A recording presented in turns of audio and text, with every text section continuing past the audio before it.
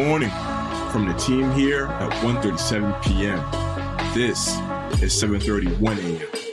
Let's get the day going. What's going on, 1:37 p.m. family? Thank you for getting your day started with the 7:31 a.m. podcast. My name is Bo Templin.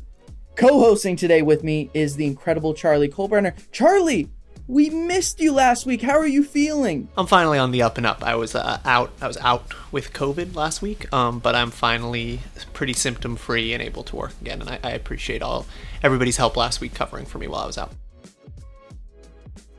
Very happy to hear that you're feeling better. We are ecstatic to have you back on the 7:31 a.m. podcast. Charlie, today is Tuesday, August 9th, 2022. I had to do the show alone yesterday, and I'm going to be honest, I missed the co-host. I've enjoyed my solo shows in the past, but I missed my co-host yesterday. It was a crazy weekend. I was up in LA, bouncing back and forth, but excited to be doing the show with you today. And we have two great anniversaries / birthdays that I'm excited to share with. So let's do this one first.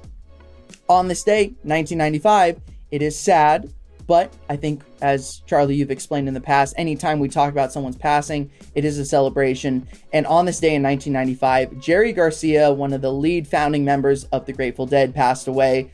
Charlie, I was at Grateful Dead night last week at the San Diego Padre game. I got to see the cover band, the Electric Waste Band, do their show. Bill Walton is playing percussion and unmiked vocals for this band, and I've fallen in love with the Dead. I know your family is a big Deadhead family, so talk to me. What does Jerry's passing mean to you? I've got a lot of stuff to say about Jerry passing, honestly. First, I've got this doll, which is my mom has had for like 30 years, this is Jerry Garcia. It sits next to me all the time while I'm working during the day. But I have one especially fun story about Jerry that my mom tells all the time. And I really always thought this story was about me, but I found out recently it's actually about my brother, so I guess I'll tell it accurately that it's about my brother. But if you're not familiar with the Grateful Dead do this thing over the past 50 years where they've been performing, where halfway through the second set, they do what is called Drums in Space, which is the Grateful Dead has two drummers, always has, and they just kind of play around on the drums for like 10 or 15 minutes. The idea was something that people did when they were like tripping.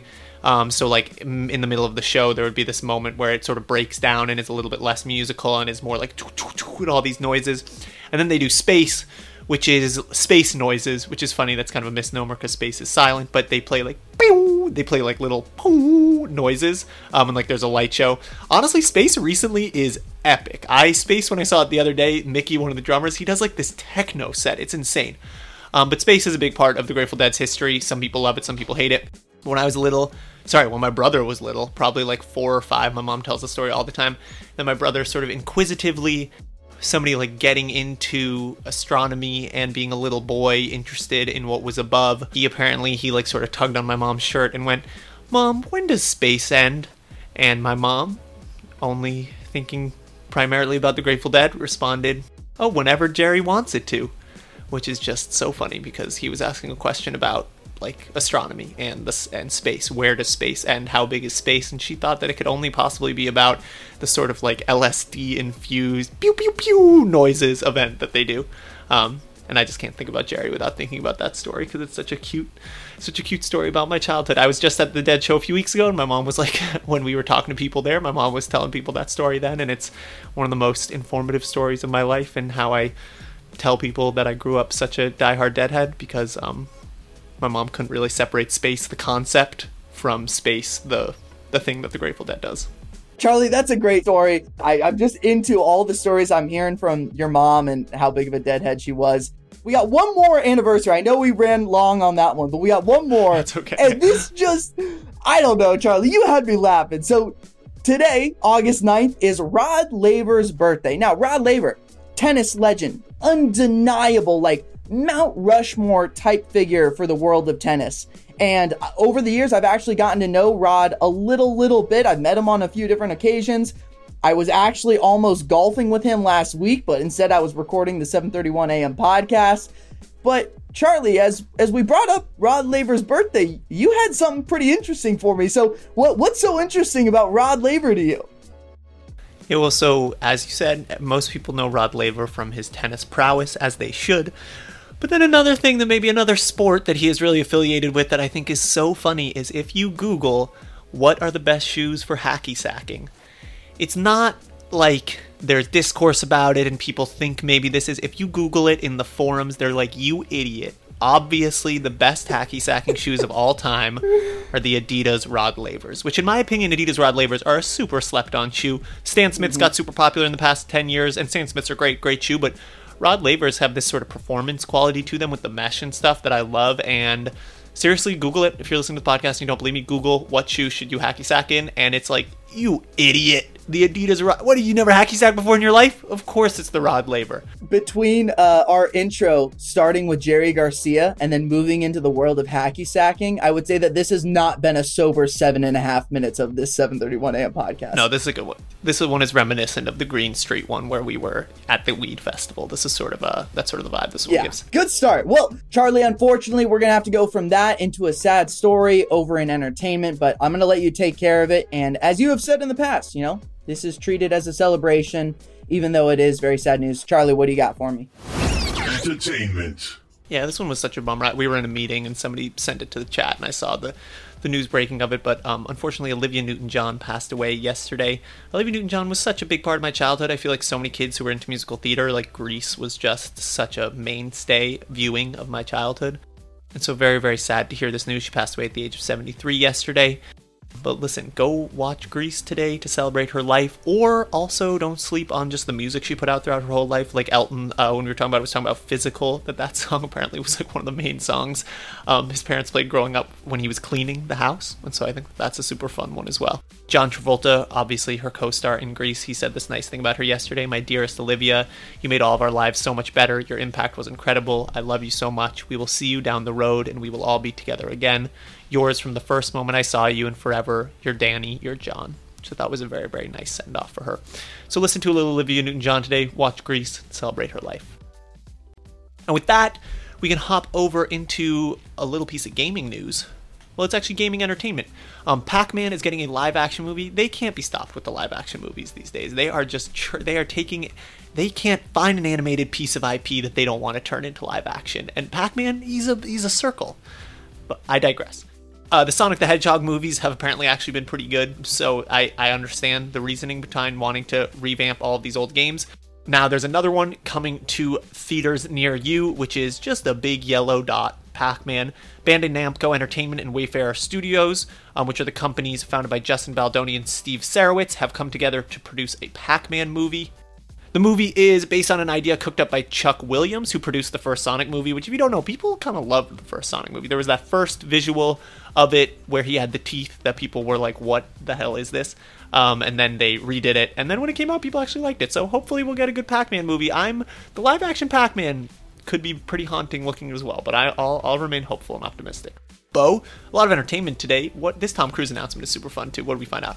Yeah, Charlie. So obviously Top Gun Maverick, probably the movie of the year right now, undeniably the most successful movie of the year. And, if you had asked me 6 months ago, what does the next decade of Tom Cruise look like? I really would not have had an answer. I don't know what my answer would have been to that question. I would have said, there's a good chance he'll continue to do the finale of the Mission Impossible franchise. It's called Mission Impossible Dead Reckoning Part 1 and then Mission Impossible Dead Reckoning Part 2. I think they're going to close the franchise with those two movies. But outside of those, I really did not know what to expect. However, with the success of Top Gun Maverick, we now have what looks like a potential blueprint for Tom Cruise's future. And this is all in partnership with Christopher McQuarrie, who has been a frequent kind of collaborator with Tom Cruise. We got 3 potential projects for Tom Cruise here in the near future. One of the future projects will be a musical / dance focused movie. And I think the idea that's being pitched is that they want to bring back superstardom to Tom Cruise and give him kind of that feel that, I can do anything. The other project will be another big action blockbuster franchise piece. And that's not necessarily unexpected. And then finally, perhaps even more surprising than Tom Cruise doing a musical, a project focused and centered around his iconic character from the movie Tropic Thunder, Les Grossman. I don't really know what to do with this information, but 2 of the 3 really caught me by surprise. Let's just keep it that way.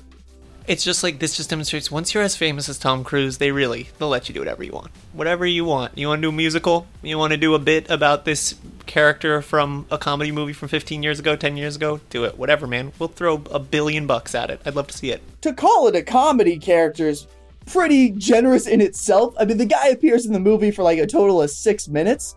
Unrecognizable, wearing a fat suit with hairy hands, a bald cap. I don't even know where else it stops, but yeah, a lot of fun in Tom Cruise world. So Charlie, I got one more story over in sports that I want to get to.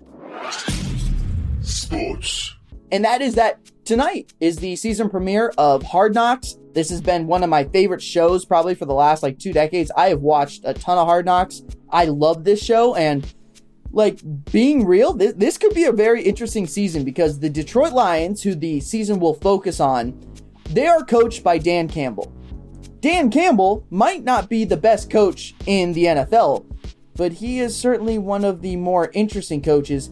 Charlie, he consumes, I believe, around 500 milligrams of caffeine a day. He drinks 2 of the largest size Starbucks coffee drinks in the morning, and then he has 2 Red Bulls in the afternoon as well. And this show is entirely dependent on the head coach to me. If you have an interesting head coach, you have an interesting season of Hard Knocks.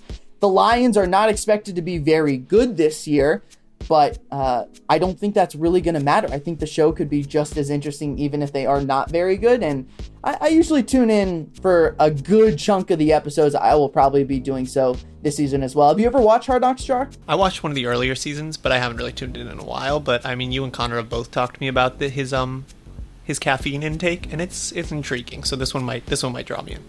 This guy is really off the rails, and so I'm curious to see how he's going to say some really dumb shit in this show, and I'm kind of here for it. That is it for today's episode. For more details on these stories and more, let's head to 137pm.com or follow 137pm on all social media platforms. Please hop into our Discord. You can chat with us. You can give us some feedback. We've been talking with 731 AM listeners for the last few weeks over on Discord. We will be back tomorrow. As always, remember, stay curious.